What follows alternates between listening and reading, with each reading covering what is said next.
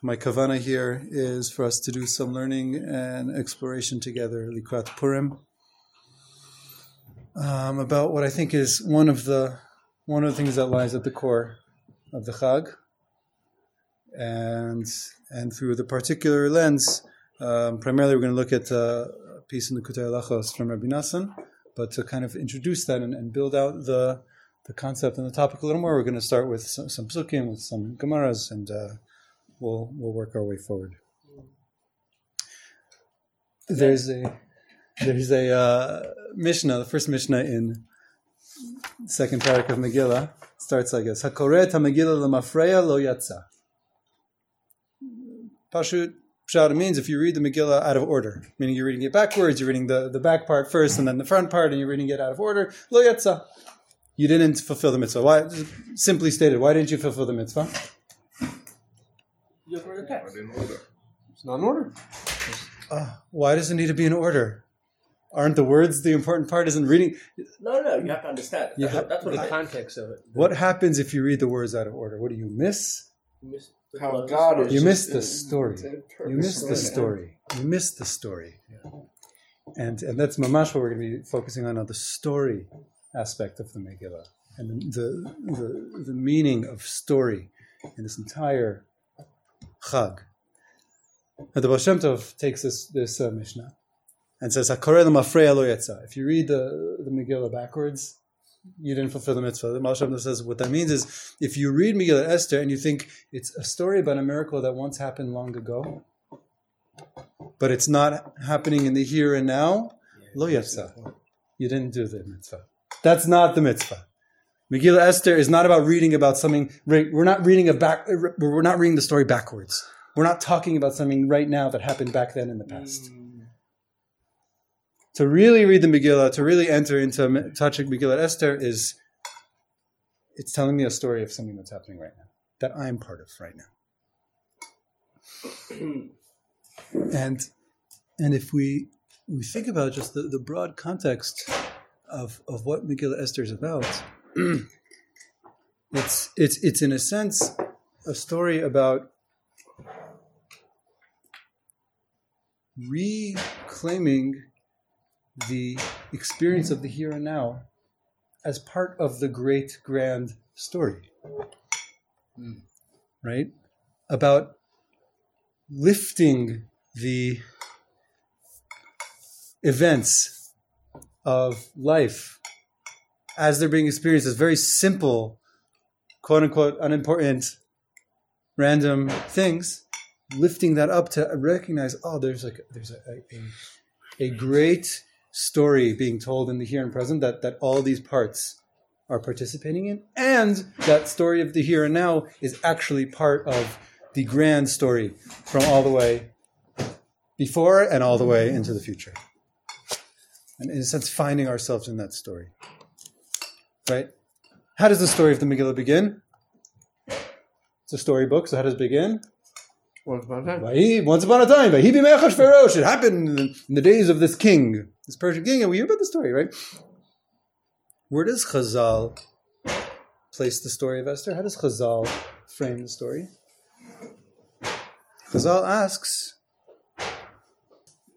you were looking for the Gemara Chulin, right? The Gemara Chulin asks, Esther min haTorah minayin. Gemara Chulin says, well, this Esther character, where do we hear about her? Where does she fit into the Torah? No, we'll get there. Esther min haTorah minayin, as it says in towards the end of Devarim, V'anochi haster astira panaya b'yom hahu. When God says, I'm going to be hiding my face on that day. We'll read these psukim together and see what it is. And the Gemara asks, Haman min haTorah minayin. Where does Haman play a role in the Torah? And that's in Bereshit. Hamin ha'etz. Did you eat from the tree? So Haman. So all of a sudden, Esther is about the prophecy of what's going to be in this time when Am Yisrael is very distant from God and God is hiding the face. We can't see that God is there, seeing us, relating to us, interacting with us. Haman, Chazal places Haman. This is a story that actually has its root all the way back in Gan Eden from the very beginning of creation. Mordechai min haTorah minayin, that in the anointing oils of the Mishkan, there's something called Mor Dror, which the Aramaic targum of mordor, of pure myrrh oil, is maradachia. Maradachia sounds just like the name Mordechai. So Mordechai, whereas his story, Mordechai is the Beit HaMikdash, Mordechai is the Mishkan, Mordechai is the Kahuna. Esther, where is she? Esther is that time of hiddenness of God's face. Oh, Haman, where is that story? That's Gan Eden, the tree of knowledge. All these stories interacting together, coming to the fore in what, if you just read the text, seems like journalism. I don't know. This is what happened, and then this happened, and this guy said this, and this guy got killed, and all these people. Esther's in Devarim. So let's look. Let's look at these psukim about Esther. Okay, this is at the end of Parshat Vayelech, right before Hazinu. We're in Devarim Lamed Aleph, pasuk Tet Zayin. Okay, Vayomer Hashem Moshe, Hincha shochev im avotecha. Moshe, you're going to die. Which, by the way, just occurred to me. Zayin Adar, right, is Moshe's death. The story of Purim, according to Chazal, is happening in a sense the shadow of Moshe's death, the outgrowth of, Moshe died. It means that we have a chance here to now, Haman has a chance now to capture the Jewish people. Okay, you're going to die, Moshe.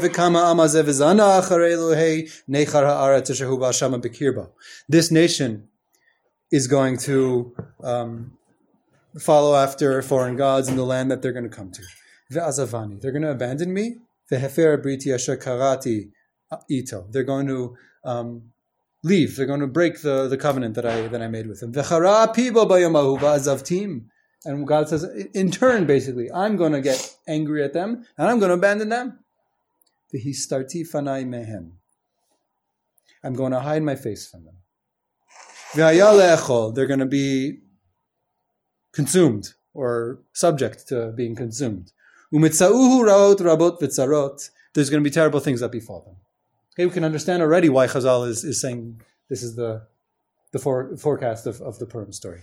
V'amar bayamahu halo al ki ein Elohai b'kirbi mitzaoni haraot ha'ela. Now listen, what are they going to say on that day? Aren't all of these terrible things happening to me? Ki ein Elohai b'kirbi. Because God is no longer within me.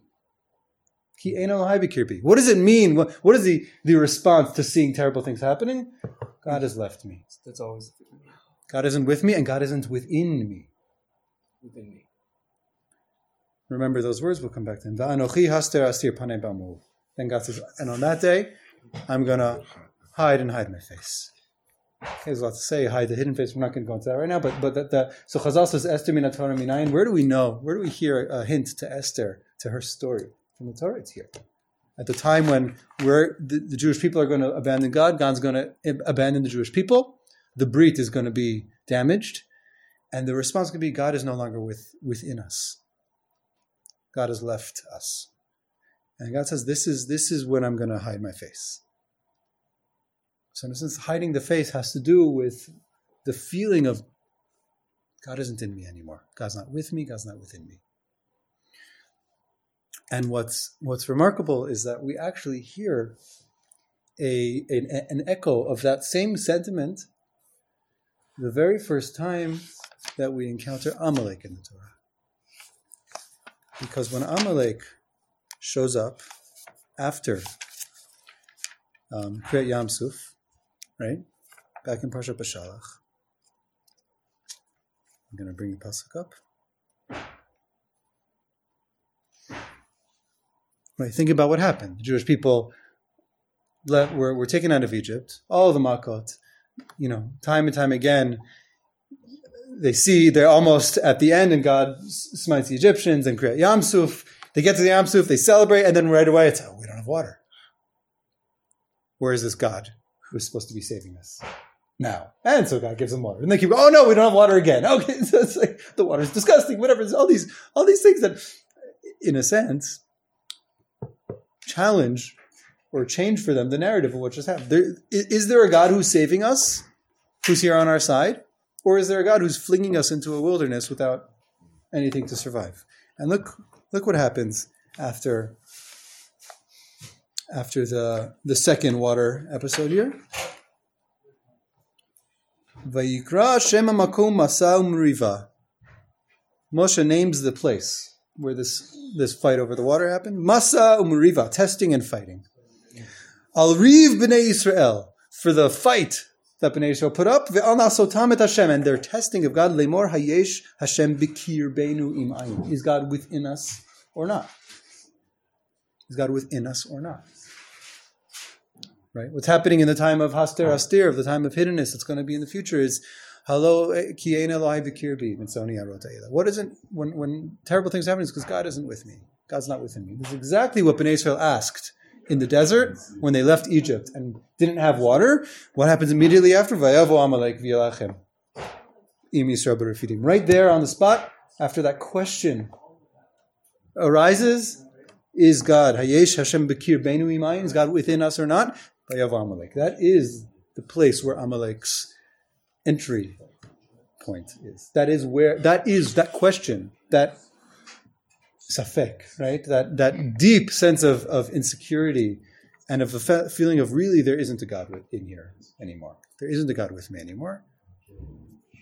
Is where Amalek comes in, and what do you know? Amalek came, it was karcha baderech. They cooled you down on the path. They happened upon you. The entire spiritual power of Amalek's attack, I should say, it is a military attack. The spiritual impact and statement of that attack is the story that you think is true, this story of a God who's here to protect you. It's not true. It's not true. Right? So what? You got out of Egypt? Guess what? That's over. That's not the story anymore. We're here to attack you. And that's what the Chachamim say. The Chachamim give a mashal to it as if there's a boiling pot, a boiling pool of water that nobody would go near, right? Bnei Yisrael, like after the Makot, after Yitzhak Mitzrayim, nobody wants to touch these people. It's terrifying and dangerous. And Amalek says, I don't care, I'm going to jump in the water. I don't care if I get burned. I don't care if I get burned. I just want to show that it's not that hard. Right? It's the attack, the challenge against the story of there being a God who's with us. Right? It's the opposition to that saying, no, God's not with you anymore. Scripts flipped. That's the battle. That's the battle with Amalek. That's the historical context of Esther's story, of the Megillah, of Yemei Achashverosh, right? Who's in charge these days? This drunken Persian king. That's where this quote-unquote holy story is happening. And I want to just bring in one more Gemara before we go into Rabbi Nassan. There's an amazing Gemara in Megillah, Daf Zayin Amud Aleph, which is basically dealing with the question of how did Megillat Esther become a holy book? How does this story fit into the canon? Right? There's tons of reasons for it not to be there at all. Sounds like I said, it's like a folktale. What? It's a folktale, or it's investigative journalism, like just reporting events that happened. Mamash, what's holy about this book? Yeah, good PR. So I'm not going to read through the whole flow of the Gemara, but I'm going to kind of just like lift out certain snippets there. So where they pick up on all the books that they think. So they touch upon a few different ones of Kohelet and yeah, some of the others as well. There's a long and Shir Shirim. There's another sugya in Gemara Shabbos, I believe, that gets into this as well. It says like this: Amar Rav Shmuel bar Yehuda shalcha lehem Esther l'chachamim kfa'uni l'darot. Esther says to the Chachamim, please give me keva, make a place for me for all generations. Set me as part of the eternal story. Me, meaning my story, my book, my chag. Make this something that's going to be forever. Chachamim have all sorts of reasons to say, like, well, we have a pasuk that tells us that there's 3 ways in which we remember Amalek and not 4. Meaning we have it in Torah, Nevi'im, Ketuvim. It's already written 3 times. This is the way the Gemara is dealing with this. But the question at the heart of this sugya is, and the Chachamim's response is, Esther, we don't know why you should fit into this story or not. We're not sure that you should last forever. We already have the basis for Milchemet Amalek. We have a Torah. We have a tradition. Why does there need to be this new story? And why does this new story have anything to do with what came before? So they end up turning to a pasuk in, again, at the end of Milchemet Amalek, where Moshe turned where Hashem says to Moshe, Ktov zot zikaron b'sefer, this event, this battle, right? Write it down in a book to be remembered. V'sim be'oznei Yoshua, and tell it into the ears of Yoshua. Ki imacho amechet zecher Amalek mitachat hashamayim, because I'm going to erase the name of Amalek from beneath the heavens. So Chachamim say like this. Ktov, remember these words. Ktov zot zikaron b'sefer. Read this memory in a book. Rabbi Elazar Modai Omer Ktov zot ma shekatuv kan. Write this. This is here in Beshalach. Uva Mishnah Torah and in Devarim. Zikaron ma shekatuv b'Neviim. B'sefer ma shekatuv b'Megillah. Right. So Moshe said to Yoshua, write this. Moshe and Yoshua, they're talking about Torah Shebechtav. A zikaron, a memory. This is the Nevi'im that are going to come later, and where this story is going to be continued by the prophets. A sefer, but then there's also going to be a book. There's going to be a book written about it, a novella. That's what's written in the Megillah. The Megillah is the sefer, is the book written in the later generation of those. That's continuing to tell the story of those earlier events. The Gemara continues to go through this question: is it a holy book? Is it not a holy book? I just want to bring you to the end of the sugya. Where they bring up the question, okay, but was the book written Baruch HaKodesh or not? Was this a divinely inspired text? Right? It's a story. So they bring all these psukim, Vayomer Haman b'libo. The Megillah writes what Haman thought in his heart. So there must have been Ruach HaKodesh involved. Oh, Vayivada Davar, Mordechai knew something in some secret. Oh, if we know what he figures out, so that must be Baruch HaKodesh. Vati Esther noset chen b'nei koreah. How do we know everybody really loved? She charmed everyone. That must be we had some kind of deeper knowledge of the events. And then the Chachamim go and they slug up everyone. They go, no, that really, you could figure that out from these things. Oh, no, that you could figure it out. They basically refute all of those arguments. How do we know Esther was written Baruch HaKodesh? Okay, listen to this. Amar Shmuel. Iya vayhatam hava mina milta da'adifa mikulhu. Says, if I was there when the Chachamim were talking about this question, I would have said something that's better than everything they came up with. Shenamar kimu v'kiblu. Right? It says kimu v'kiblu. That the Yehudim were fulfilled and accepted upon themselves all of what Mordechai and Esther told them. There's going to be this holiday, etc. But look what he says: Kimu v'kiblu, kimu l'mala, masha kiblu l'mata. Shmuel says, what does kimu v'kiblu mean? It doesn't mean Bnei Israel accepted and fulfilled. It means kimu l'mala, masha kiblu l'mata. That up above, there was a recognition, a making real, a kiyum of what Bnei Israel were makabel below. What it means is that the Jewish people went through this experience. And they said, yeah, we all recognize that this is something real, lasting, and eternal. And heaven agreed. Kimu l'mala masha kiblu l'mata. Right? Remember what Esther asked? Fa'uni l'dorot. Set me in place forever. Shmuel is saying from those words we see that Mamash heaven gave the stamp of approval. Kimu l'mala masha kiblu l'mata. She didn't just have chutzpah? It wasn't just chutzpah. And so Shmuel says that's how, the fact that they wrote that in the book, that's how we know it was written Baruch HaKodesh. They know that heaven agreed. They knew that heaven agreed. Esther and Mordechai knew. We'll read a little bit more, and the Gemara goes on. It says every other reason we could possibly give for how we know it was written Baruch HaKodesh, you can ask many kashas on it. But this statement of Shmuel has no kashas. I cannot do it. What does it mean? On a simple level. On a simple level, we're talking about Esther, Mordechai, all of them went through this experience. At the end of it, they saw this big picture. They saw a story that took place. And for them, it was clear that God was involved. And not only was it clear that God was involved, they also had the clarity or chutzpah, if you will, to, even in a hinted way, write in their book, and heaven agreed. We made a holiday. We were so sure that God was orchestrating these whole series of events after the fact. We were so sure that God was with us this whole time, right? going back to the story, was Hashem Bikir Beinu, Hashem was with us this whole time, that Kibu L'mala Masha Kibu L'mata. I can write down, when I write my story, I said, and we made a holiday, and heaven agreed. The next examples the Gemara gives are all these psukim about that the holiday will be remembered forever. That Am Yisrael is going to accept this holiday for all time. Meaning, at the end of the day, when the Chachamim are struggling with the question, is this a holy story or not? Is this a book that has eternal value or not? What they come back to is the sense of absolute certainty by the people who experienced it that yes, it is. You hear that?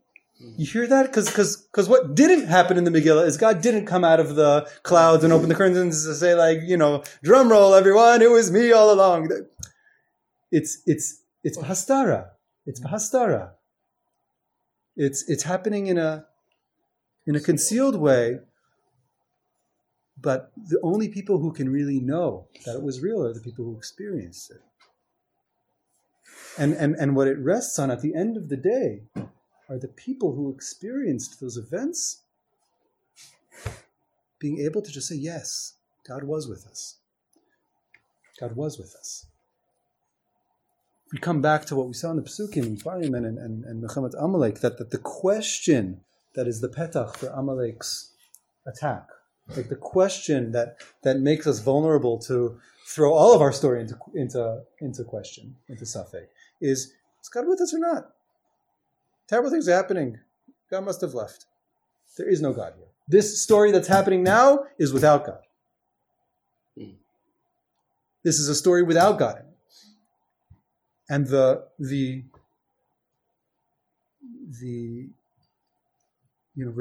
redemptive quality of the Megillah is to be able to go through those terrible events and drag out from that lowest place of despair and facing absolute devastation.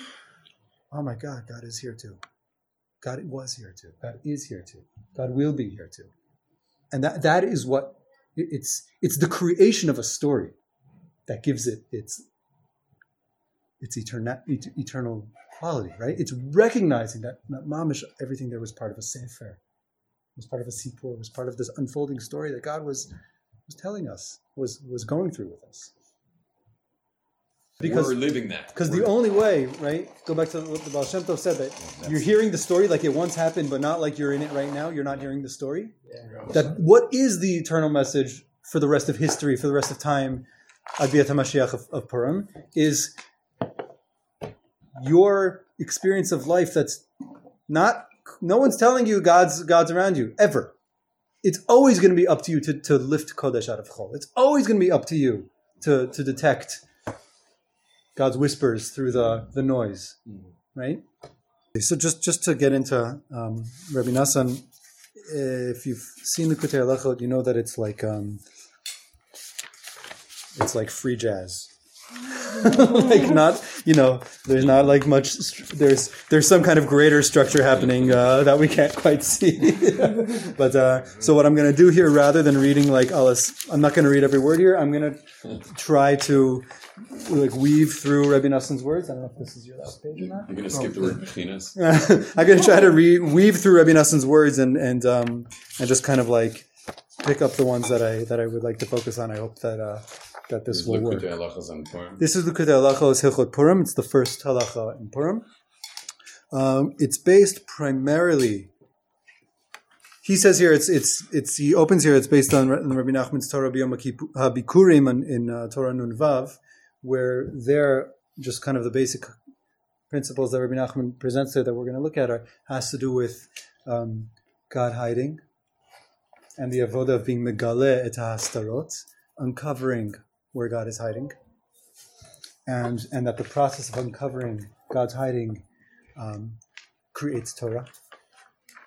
And he brings Mordechai into that story, and the Malchut. There's a lot of Purim themes there, and so that's part of what we're going to see. And the other part that he's going to talk about is based in Torah Samich, also in Likutei Moharan. Torah Samich is a Torah that speaks a lot about stories. If you remember, Rabbi Nachman said famously, people think you tell stories to put people to sleep. You tell stories to wake people up. And Rabbi Nachman himself, towards the end of his life, began telling the Sipur and Maisiot, began telling stories to his Hasidim. He said, I keep telling them all the Torah in the world, and it just doesn't penetrate. So I need to tell them stories. Because a story reaches deeper into every person than the most brilliant Torah can reach.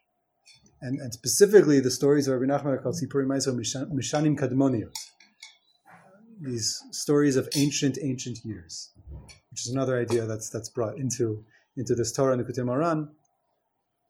I'll describe it a little bit on the outside, and then we'll go into the Likutei Halachos. Rabbi Nachman says that there's people who are sleeping throughout their life. People who can be alive, can be serving God, can be doing mitzvot, can be learning Torah, and it looks like they're like totally there, and they're just asleep the whole time. And there's no real awakened sense of what's going on. He talks about chokhmah and other things, but seichel, we're not going to get into it. So he says, and then there's people who, mamash, because of things that they've done or encountered or experienced in their lives, they fall away from all of Torah. He says all 70 faces of Torah. There's such thing of, because if somebody's still connected to Torah, he says, you can tell them a great Torah and wake them up. Or if somebody still has a shaykhut to Torah, you could tell them, you could be malbish your Torah in a story. You can dress up, clothe your wisdom into a story, and the story can wake them up if they can't hear Torah anymore. But what if somebody's fallen away from all Torah, from all 70 faces? So he has this beautiful phrase. The only way to wake them up is to tell them stories of Shanim Kadmoniot. Telling them ancient stories. Ancient stories. Which in a sense, I don't know what it means. But what I can guess is that, he relates it Kabbalistically to what's called Atik Yomin, the most ancient original point in God, etc. But in a maybe just earthly sense, an ancient story is in a sense something that is a story that's speaking to the core of all experience. It's not something that's an expression of some idea that I have, or it's even a chokhmah of Torah addressed. It's something even more that precedes everything else. It's something that comes from the most essential place of everything. And those are stories that everybody can hear, no matter who they are, no matter what they've been through. It's like pre-Klal Yisrael, pre-Am Yisrael. Mamish, it's the primordial stories. What we all have in common, no matter who we are. And those are the stories that emanate from God, from Atik Yomin, from the ancient places. So, just as an aside, Rabbi Nachman is already such as Baal Shem Tov. Baal Shem Tov had an avoda. Baal Shem Tov said all the stories of the world contain in them Torah. And we have an avoda of making berurim on them. That's what you see, folk tales of all different cultures. And over time, they kind of have these similar themes. So Baal Shem Tov made an avoda to tell the stories the right way. And Rabbi Nachman in his Sipur Maisiot too, you see there's what is this, like Grimm's fairy tales, is Arabian Nights, Rabbi Nachman's bringing tikkunim to the stories of all of creation. That was at least how it's spoken about in the his stories considered he calls his stories Mishanim Kadmoniot. Oh, he calls his stories the stories of ancient times. So that's all. A lot of that is based in this Torah Samech that is also in the background of this Likutei Halachos. So I'm just thinking if there's anything else that he mentions here as a reference, we'll try to fill in. Okay. I'll do it with the pages so we can all follow along. Start here, like halfway down the first paragraph. Okay, we'll be doing a lot of pointing at a page. First word on the line. First word is Heferu Toratecha, Ayin Sham. So he's saying now we're referencing back to Torah Samech. Al ken nidyaitz la'asot hasuda b'sof galut Bavel, hainu b'sof hashivim shana shel galut Bavel.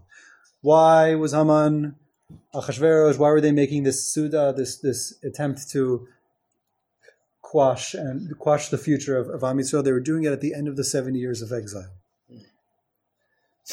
Because 70 years of exile, of that Babylonian exile, the 70 years, it was like a time of sleeping. It was all a time of sleep. Right? There's Gemara Can somebody possibly sleep 70 years? Yes, somebody can possibly sleep 70 years. Right? What does it mean to be in exile? Rabbi Nachman saying, to be in exile is to be asleep for your whole lifetime. 70 years is a lifetime. To be asleep for an entire lifetime is to exist in exile. As if, like it says in Tehillim, the days of our lives are 70 years, and they are flowing with sleep. And that's why the redemption is described as a time of waking up. Oh, it was like we were dreaming. That whole time we were dreaming. What's happening at the end of those 70 years is the time of deepest sleep. The deepest sleep at the end of this exile. So Haman and Achashverosh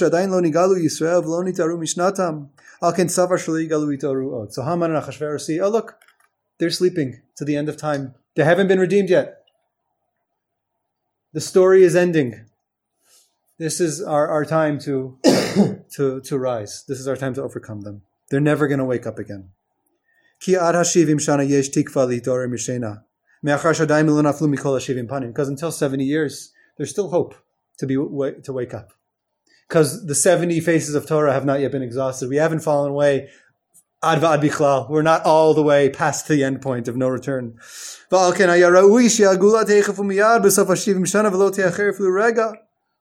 That's why it was, they should have been redeemed already.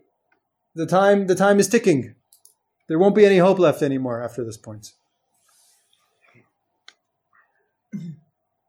Because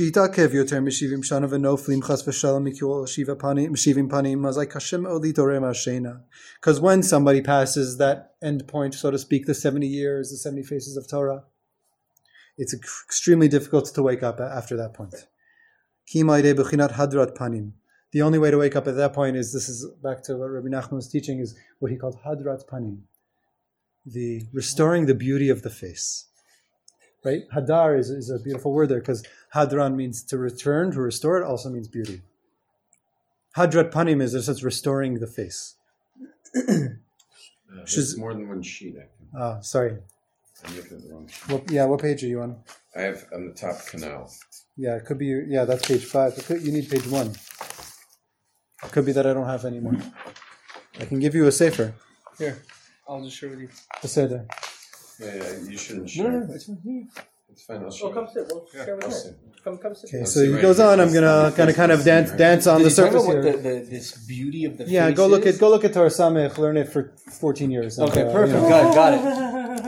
But just linking all these things together. That he says here, it's only going to happen b'viad Mashiach. From Daniel, Mashiach is going to restore the ancient one to our present reality. Mashiach is going to bring God's face back into the universe. Mashiach is going to restore the light of all of our faces. Going to wake us up from our slumber. It's an interesting thing when someone's asleep, they don't really look like themselves. It's hard. Like the face changes when someone's sleeping. It's not how you don't. Like there's something that kind of is. It's a different face. They're heavy too. Yeah, it's a different face when someone's asleep. When they're awake, the light of the face is restored. Life is restored to them. Okay. So this is why Haman and Achashverosh are coming to attack Am Yisrael at the end of 70 years. I'm going to skip ahead. Look where I am. Second column, Aval. Aval, second column. Take a look. Aval. Aval, the first word is Beineihem. Aval be'emet. Aval be'emet. You see it? Are you going back up? I'm going on the next column. Aval be'emet. Oh, looking backwards. Okay. Got it. Aval be'emet. Haya koach be'Mordechai legalot ha'astarot. But Mordechai, right? The whole fate, it was a time of the face being hidden. There's no redemption. God isn't with them anymore. As Chazal says amazing. It's Gemara Chazal. Yeshno am echad mefuzar mefura ben ha'amim. Right? Haman says there is this nation. They're all scattered. Chazal says, what does Yeshno mean? Yashenhu. He's sleeping. Yeshno am echad. Chazal says Yashenhu. Their God is asleep. Their God has been put to sleep. Not with them. Not paying attention. Detached. This is the hastarat panim. This is the face isn't there. We can't see God there. But Mordechai, he had this ability. What was his koach? He could reveal hidden things. He could reveal what God was hiding. And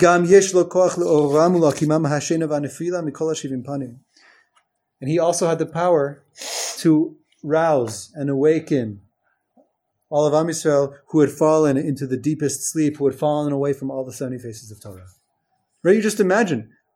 Remember what we saw in Devarim. There's going to be a time where Mamish, you're going to leave God and God's going to leave you. That's what Azavtim, God uses. I'm going to abandon them in return because they abandoned me for Heferet Briti. The Brit is done. What happens after that point? Is there a point after that point? We would think no. But there is a point after that point. That point is called Va'anochi Haster Aster B'yam, but at Panai B'yam. I'm still going to be there, but I'm going to be completely different. And the avoda, what's going to be necessary at that point is to be awakened, to wake up, and for that hidden face to be all of a sudden revealed to us. Ki Mordechai hu b'chinat Rav Chesed. This is a gematria, I think goes back to the Arizal, if I'm not mistaken, that Mordechai's gematria Rav Chesed, incredible Chesed, this unbound Chesed. B'chinat Hadrat Panim, b'chinat Atik Yomin, b'chinat Sipari Maisiot Shoshanim Kadmoniot. Mordechai is connected to that ancient face, the ancient tales.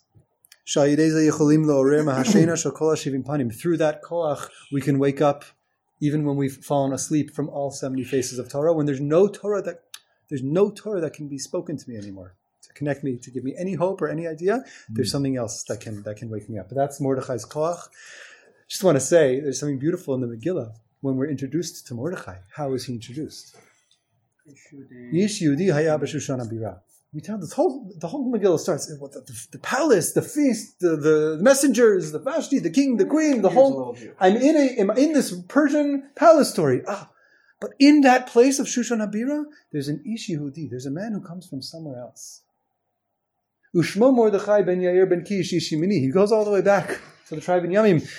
Asher Hagla Yerushalayim Hagola Asher Haglata Yichoniah Melech Yehuda. Right.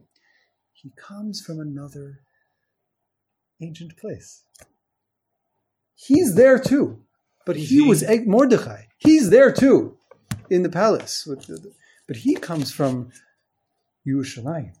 He's awake. He's a person who's in exile who left with Melech Yehuda. He saw the Beit HaMikdash. He comes from somewhere else. He knows of another story. He knows of the ancient Malchut. He's here too. But where does he come from? What does he bring with him? He's coming from that story of Shan Kadmoniot. Yeah, how old is Mordechai? I don't know. Ancient. It's really old. I don't know.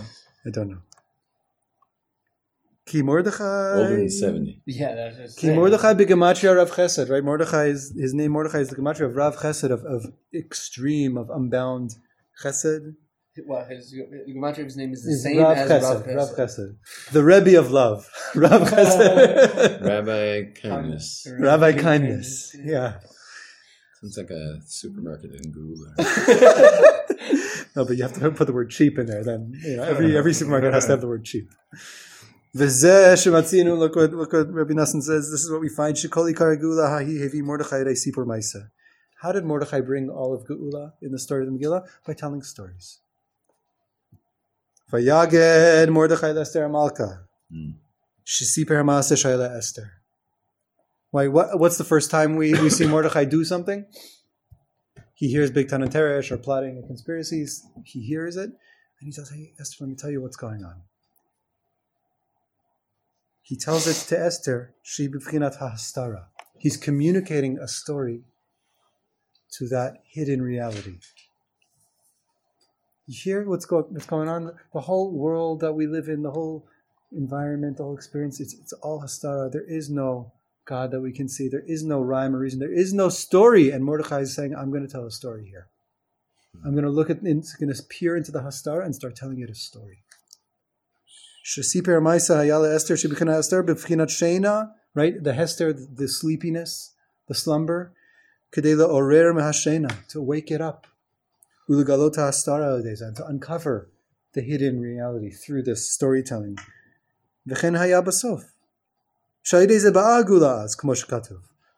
Now remember what happened. Mordechai told Esther the story about Bigtan and Teresh. The Megillah goes on. It means nothing at that point. Later on, what happened? There was a time when the king couldn't sleep, when somebody who otherwise would have been asleep started to wake up. King. Like the king started to wake up. Shnat Malko Shel Olam, as Chazal says, the king of the universe began to wake up.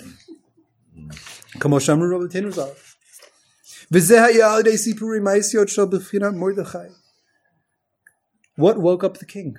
What woke God up out of the slumber, out of the Hastara? What brought God's face back into the picture? It all started, Rabbi Nassan saying, by Mordechai beginning to tell a story in that depth of exile, in that depth of sleep, in that slumber, in that Hastara. It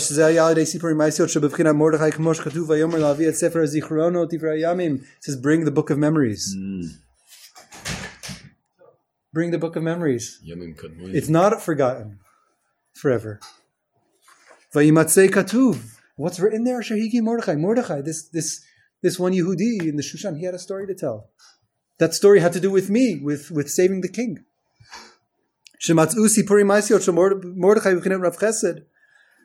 Kaidei sipuri ma'asiot shel Mordechai shesiper le'Esther sheb'chinas Knesset Yisrael sheba'u ba'astar panim b'chinas sheina alidei ze hikitzam ve'oram al sheina ve'echziram b'tshuva. What was going on here? By Mordechai telling stories to the Jewish people. Mordechai embodying, really, the story of Am Yisrael from that ancient time, from Bayit Rishon. It's like you imagine the whole society is in one place, and there's this one Yehudi walking around who lives in Bayit, who still carries the life of Bayit Rishon in him. And he says, no, Chevra, this isn't where we begin. We're in exile. Let me tell you our story. Here's where we come from. Here's who we are. By telling that story, by embodying that story for Am Yisrael, he began to wake them up and to arouse them again to, all right, there's a God. All right, we're not from Malchut Paras Umadai. This isn't the entirety of reality. Our story is still a story. Through this,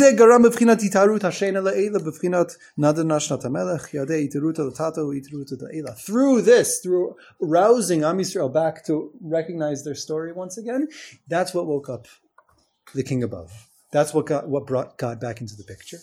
Because from the arousal, the awakening below, in the Lashon of the Zohar, there's an itaruta de le'ela, there's an awakening from above. Basically, God was saying, I'm going to sleep till you wake up. When you wake up, I'm going to wake up. We see what right? Mordechai told Esther, and Esther said it over to the king in the name of Mordechai. What does this mean? Esther, the Am Yisrael, not just Esther, the queen, telling this story about this conspiracy, but Knesset Yisrael themselves began to tell Malko Shel Olam, Ki Sipra the Malko Shel Olam. They began to tell their story again to God. That story that Mordechai reminded them of. This is what woke up God, Am Yisrael, the whole world, from its sleep. This is why. This is what reading the Megillah in every generation is about. What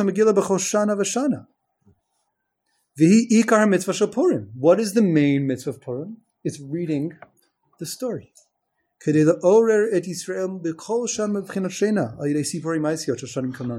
wake us up every single year for all of history, for all of eternity, Biyat HaMashiach, to remind us of a story that can wake us up from our slumber.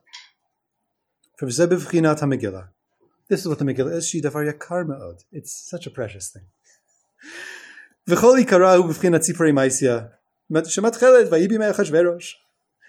thing of the Megillah is a tale. It's a Sipur Maisa. Let me tell you what happened. It's a tale. It opens up, once upon a time there was a king, and his name was Achashverosh. V'chenat Sofa Megillah, until the whole end of the story. Hakol holech al derech Sipur Maisa. It's just a story. It's just a story telling. It's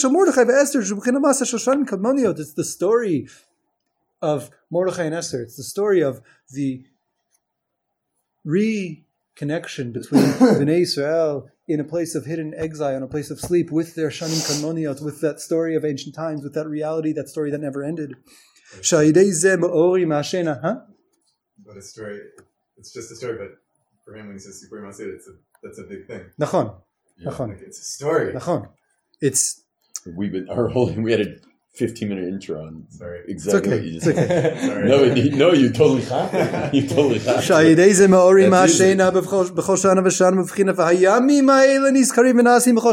You know, it says at the end of the Megillah, these days are remembered and made every single year. The Nizkarim Vinasim.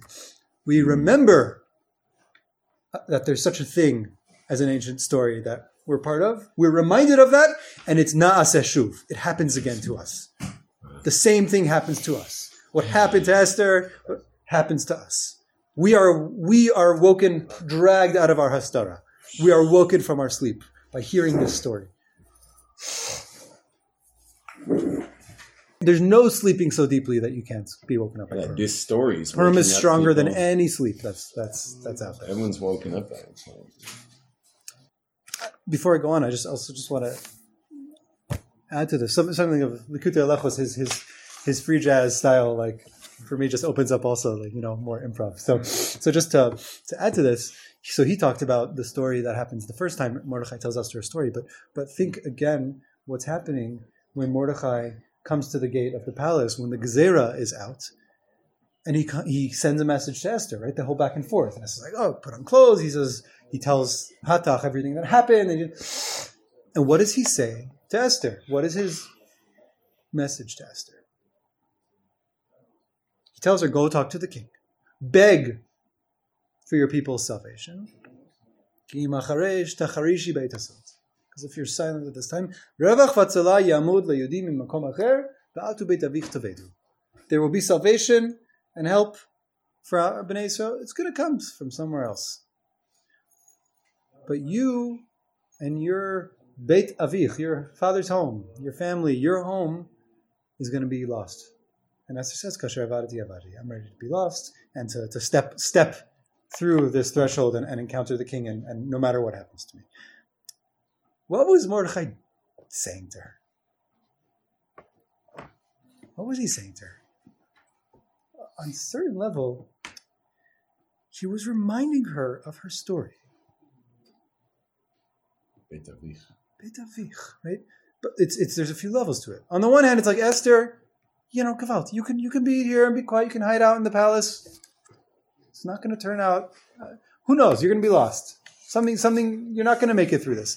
There's another story that's going on here, and I don't know how it's going to play out. But Revach Vatzala Yamod LaYudim, the Yudim, somehow we're going to be okay. It's going to be Makom Acher, another place. Meaning, it's not going to be from you. If you let that happen, Atu Beit Avich Tovedu, your story is going to be deleted from the story. Your story is going to end if you don't take your place in this story right now. This is what's happening. What you have an opportunity to do is to claim your place in that story. And Beit Avich, it's your story that goes back to where you come from. She's the assignment. I mean, she knows what losing her father's house is. Mamash. Yeah. Mamash. He's hitting her on a what do you call it? That kind of nerve. The pain point, right? Because you could say, think about Esther. It's like she lost her family. She grew up in this Persian Empire. For all we know, she doesn't even know what Torah mitzvot are. Hey, put Chazal aside for a second. If you just read the Megillah, it's a story of this orphan girl. Her uncle had mercy for her. She's beautiful. She's dragged into the palace. What does she have anything to do with this? And it's like all of that comes to the fore here. Mordechai says, Esther, this isn't the whole thing. There's actually this large story that you come from and that you're part of. And really what I'm asking of you is, do you want to be part of your story or not? Because if you don't speak up, your non-choice here is going to result in you just being lost. Your story will end. In a sense, you won't have a story. Right? Rabbi Nathan is saying, like all of the Yeshua of this Megillah, it's all happening through stories. Mordechai's going around telling people their ancient tale, to wake them up, to be part of that tale in the here and now, and to recognize, yeah, God is here. I don't know how. I can't see it maybe, but I know it's here, and that is already a petach. I'm gonna step into it. It's scary for all of us because we're all in a story. Sometimes we know we're supposed to step up. Or else be lost. Or we have sometimes an intuition this way, intuition that way. Maybe we need to step up. But sometimes it's clear you're supposed to step up, but you're just like, I don't want it. Choose somebody else. Yeah, but now you've just been taken out of the story. Right. That's scary. That's what the Baal Shem Tov says. Mm-hmm. If you read it like Freya, you don't see yourself as being part of the story. Legamre. And step up into your role. Mamash. It's about pulling us out of the hastara, out of that kind of pool of anonymity. Right? If you look at this deep lashonot of kara and kara that weave themselves both through the Megillah and through Chazal, the whole milchama with Amalek is asher karcha b'derech, but they happened upon you. Right? That whole message that your life is happenstance. That whole message that reality... It's not a story. Reality happens. It's not a story. The stories have a thread. Stories have a thread. Yeah. Stories have a kri'ah with an aleph. There's a... Does something happen to you, or are you being called? Right? That's likro or likro. Amalek's message is, it's all kara. It's all mikra. It happened. It's random. You're anonymous. What's happening here doesn't mean anything. It's not part of any thread. But the kri'ah, the calling, right? What did Esther say to Mordechai? It's beautiful. You look at the psukim after this. But Mordechai said, Kol asher karahu, he talks about the mikra that's going on. And Esther says, Mordechai, don't you know, I haven't been karu to the melech for 30 days. The melech doesn't call me these days. And by telling her that story, he pushed her. Or he didn't push her, because he said to her, I have no idea. That's the beauty of it at the end. He's like, I have no idea. But he presents her with a story that lets her hear a calling that pulls her out of that random pool of anonymity of life that just happens. I wanna skip a bit here. I'd recommend you all reading through here and seeing what you can glean from it. If we need to refer back to some of what Rabbi Nassan talks about here, I'll just say it in like a few sentences. Rabbi Nassan brings in this idea here of a goral. Right? It's very related to what we're talking about. A goral, right? That's the lots. Haman drew lots to find the day. It's another mikra kind of thing. Oh, I want to get them. What's the avenue that we operate in this world? We just throw lots. See what happens. Roll the dice. Right? That's how the world works anyway. The dice are just rolled, and wherever they fall, they fall. It's all mikra anyway. So that's how I'm going to attack them too. Right? It fell on the date through the lots. So Rabbi Nassan goes through this whole thing that there's what's called a goral elyon. Right? We have what we think is the goral, is the lottery kind of reality that we live in. It's a limited perspective. It's wrong. But above, there's something called goral elyon, where he says kulotov, the place where all reality emerges from, the God's dice, so to speak. God's dice is kulotov. When it comes down into our filters, down into our world, there's tov, there's ra, some things are good for us, some things are bad for us. But he describes a process of reaching back towards the goral elyon through all the ra to find the source of tov. Okay, transcending all difficulty, all challenge, all evil, to a point beyond it that he says is kulotov. I'm putting that because it's just a hakdama for where we're going to go after this. Just saying why the term goral.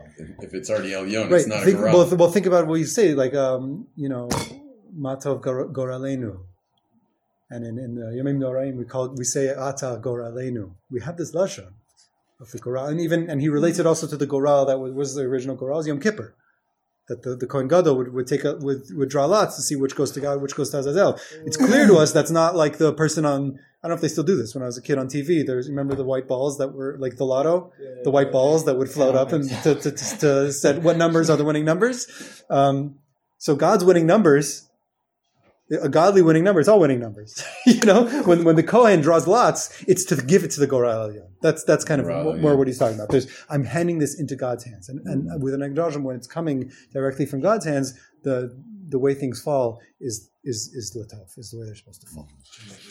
It's the suggestion from talking about Goral Elyon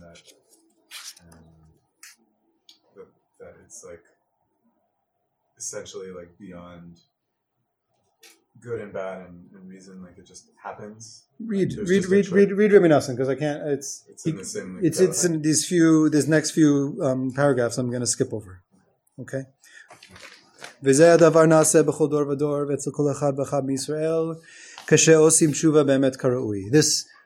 process of being Megala Hastarot, of uncovering where God is hiding within us, with us. This happens in each and every generation, with each and every member of Yisrael. This is what happens when a person truly does tshuva.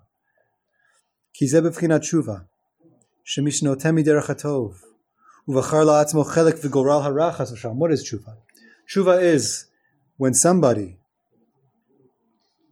has been has strayed from the derech hatov, from the path that's good, and they've chosen for themselves chelik v'goral hara. They've chosen the path of ra. Azai iyafshar lo sheitaken v'yashuv l'derech hatov ki ma'idei tshuva. Right, the only way to come from ra back to tov, from disconnect back to connect, is through what we call tshuva. B'fchinat Shabbos, b'fchinat Amud Ati Kemuva. Fine. Tahainu. Now look what Rabbi Nassim says this tshuva looks like.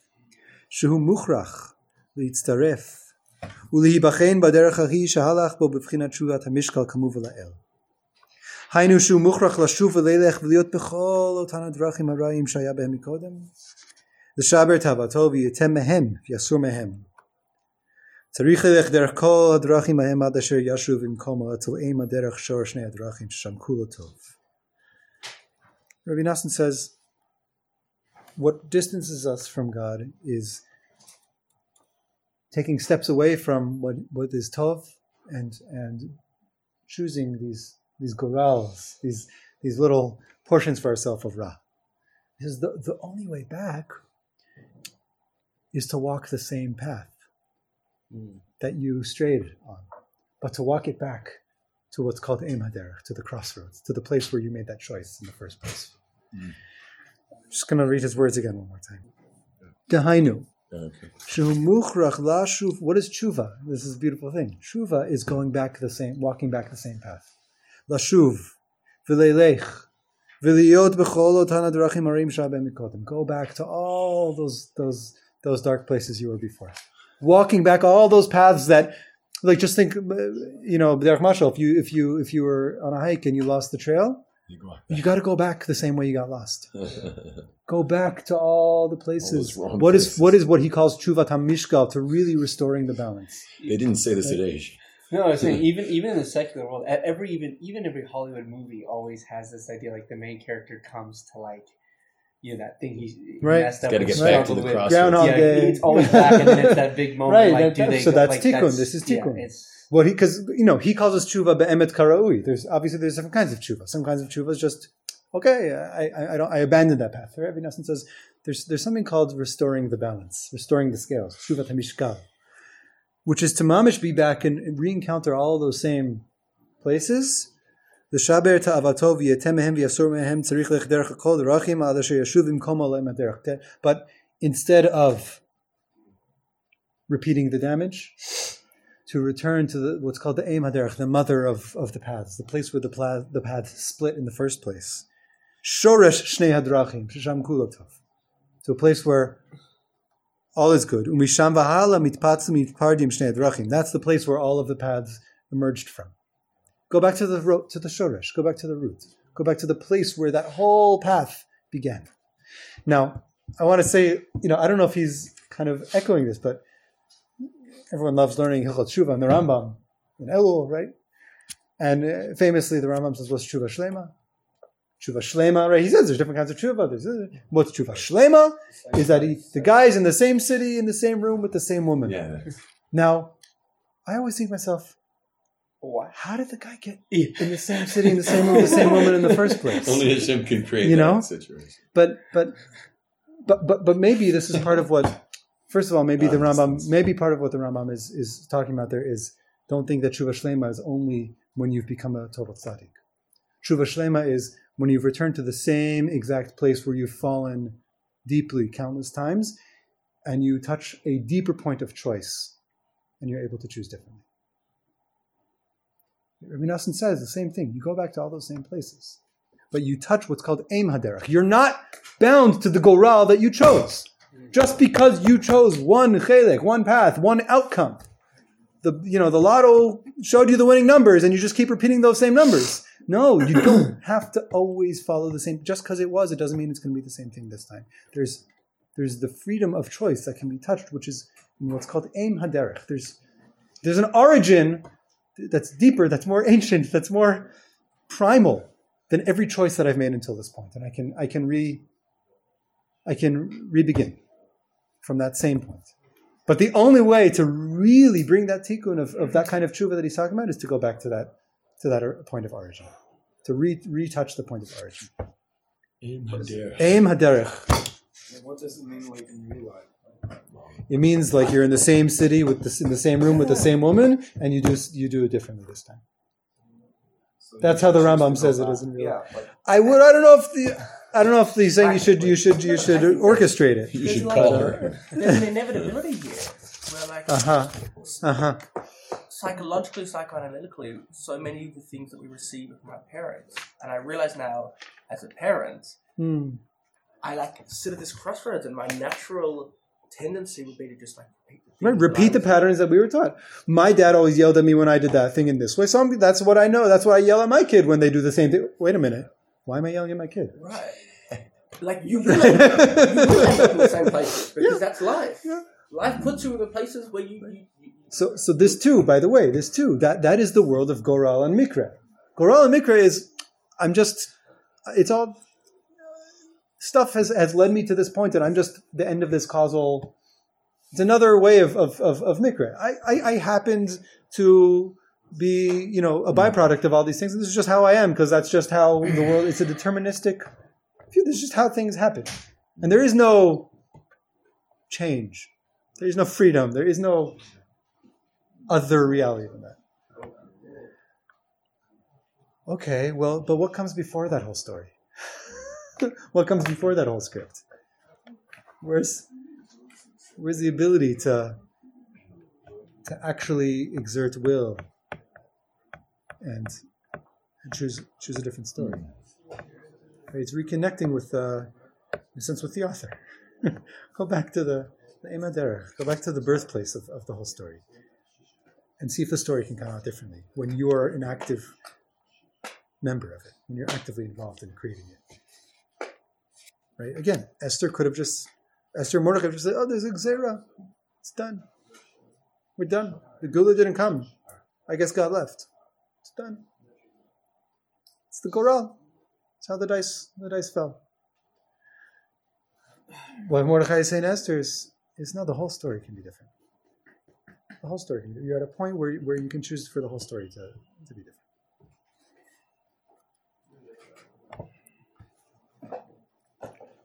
So if he goes on, he gives some eitzas. Moshe, you're asking about real life. He talks about Hatzivi lach tzionim, simi lach tamrurim. I'm gonna just kind of pick out some lines here and get to another place, but we need to make signposts for ourselves. We do need reminders along the way. We can't just blindly dive into, the same places we had been before and expect that it's going to come out differently. And he even says we need to experience murirut in those same places. Tamrurim is bitterness. We need to walk back the same paths and let ourselves experience the bitterness of having fallen in the ways that we've fallen. Right? It's not just an easy fix. There's a process that has to be gone through. Mamish, I'll just read it. V'simi lach tamrim ha'enu tamrirut halev shesovel be'et sheshav v'holech derech hadrachim hamari me'od lashuv b'derech otan hadrachim alem haderech. Getting back to the mother of the paths, getting back to the point where all the paths come from, will involve us feeling the bitterness of heart having retracing all the steps that we've taken in our lives, right, and kind of owning what we've been through. How do we find the history? How do we find that point? That's a good question. That's a good question. What's the tool? The aim drachim, that original point where we blew it. Yeah. Well, I think you have to take one step at a time. You can't jump to the Eim HaDerech. You have to go back. You have to walk back to the path one step at a time. That's what he's saying. It's like tracing. Okay, here's where I am. How did I get here? What was the last step I took? Oh, well, what did I do before? What took me there? Oh, what took me there? Oh, what took me there? What took me there? Right? Like it's definitely a process.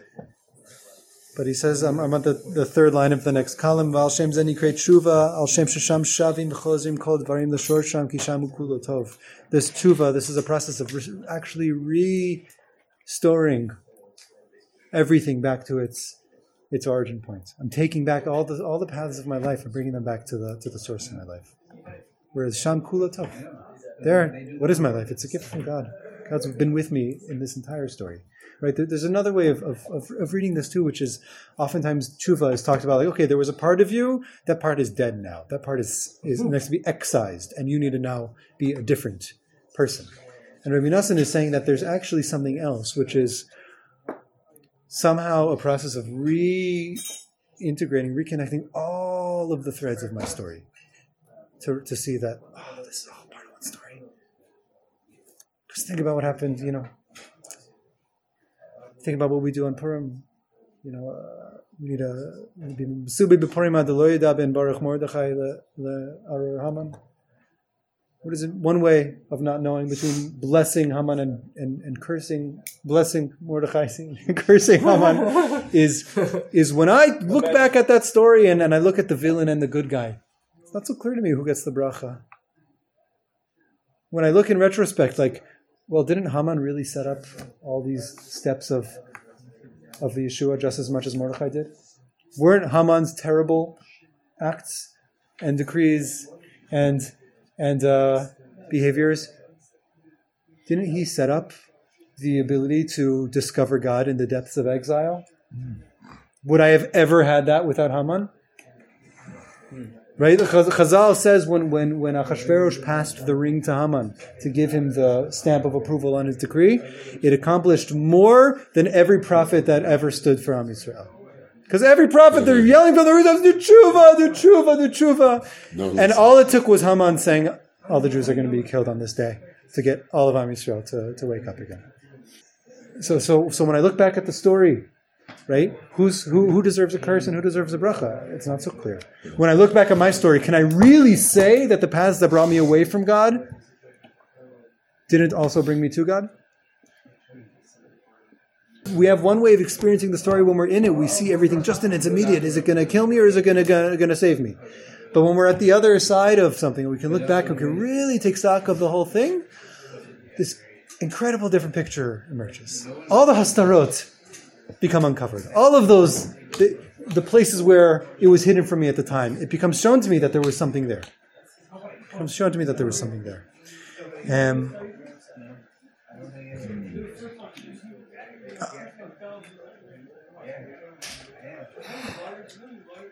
I'm going to read now at the end of this paragraph. When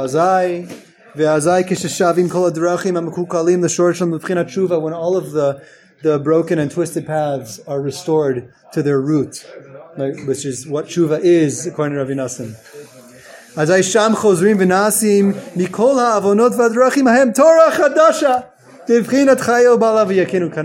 What those crooked paths, those avonot, those sins, it's not a nice word, those sins, those twisted paths, they make a Torah chadasha. They become a new Torah.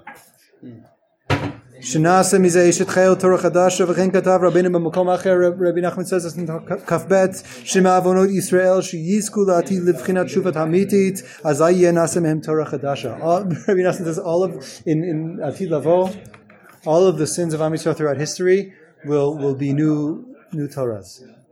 Will be transformed to Torah. He brings a pasuk from Yirmiyahu, "B'yomahu yivukash avon Yisrael ve'enenu."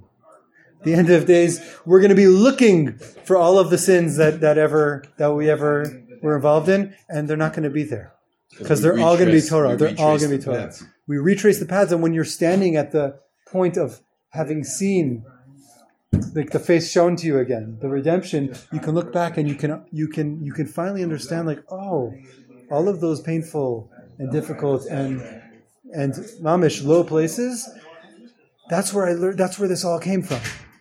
They were the platform of this tshuva. They were what brought me to this point of redemption, of seeing God once again. I learned new Torah from each one of them. Torah also means instructions. That is my instruction manual. Paths are... All the mistakes are what... Maps are instructions. All the mistakes I made are what teach me how to do things right. Right? There's no...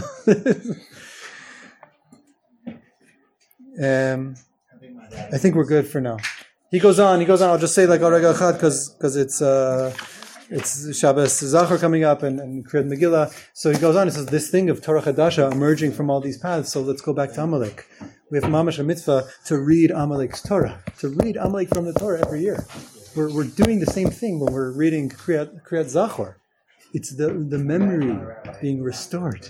The karcha baderech. Amalek said, your path is a broken path. And what I'm doing when I'm reading Kriyat Amalek is I'm remembering the more ancient story.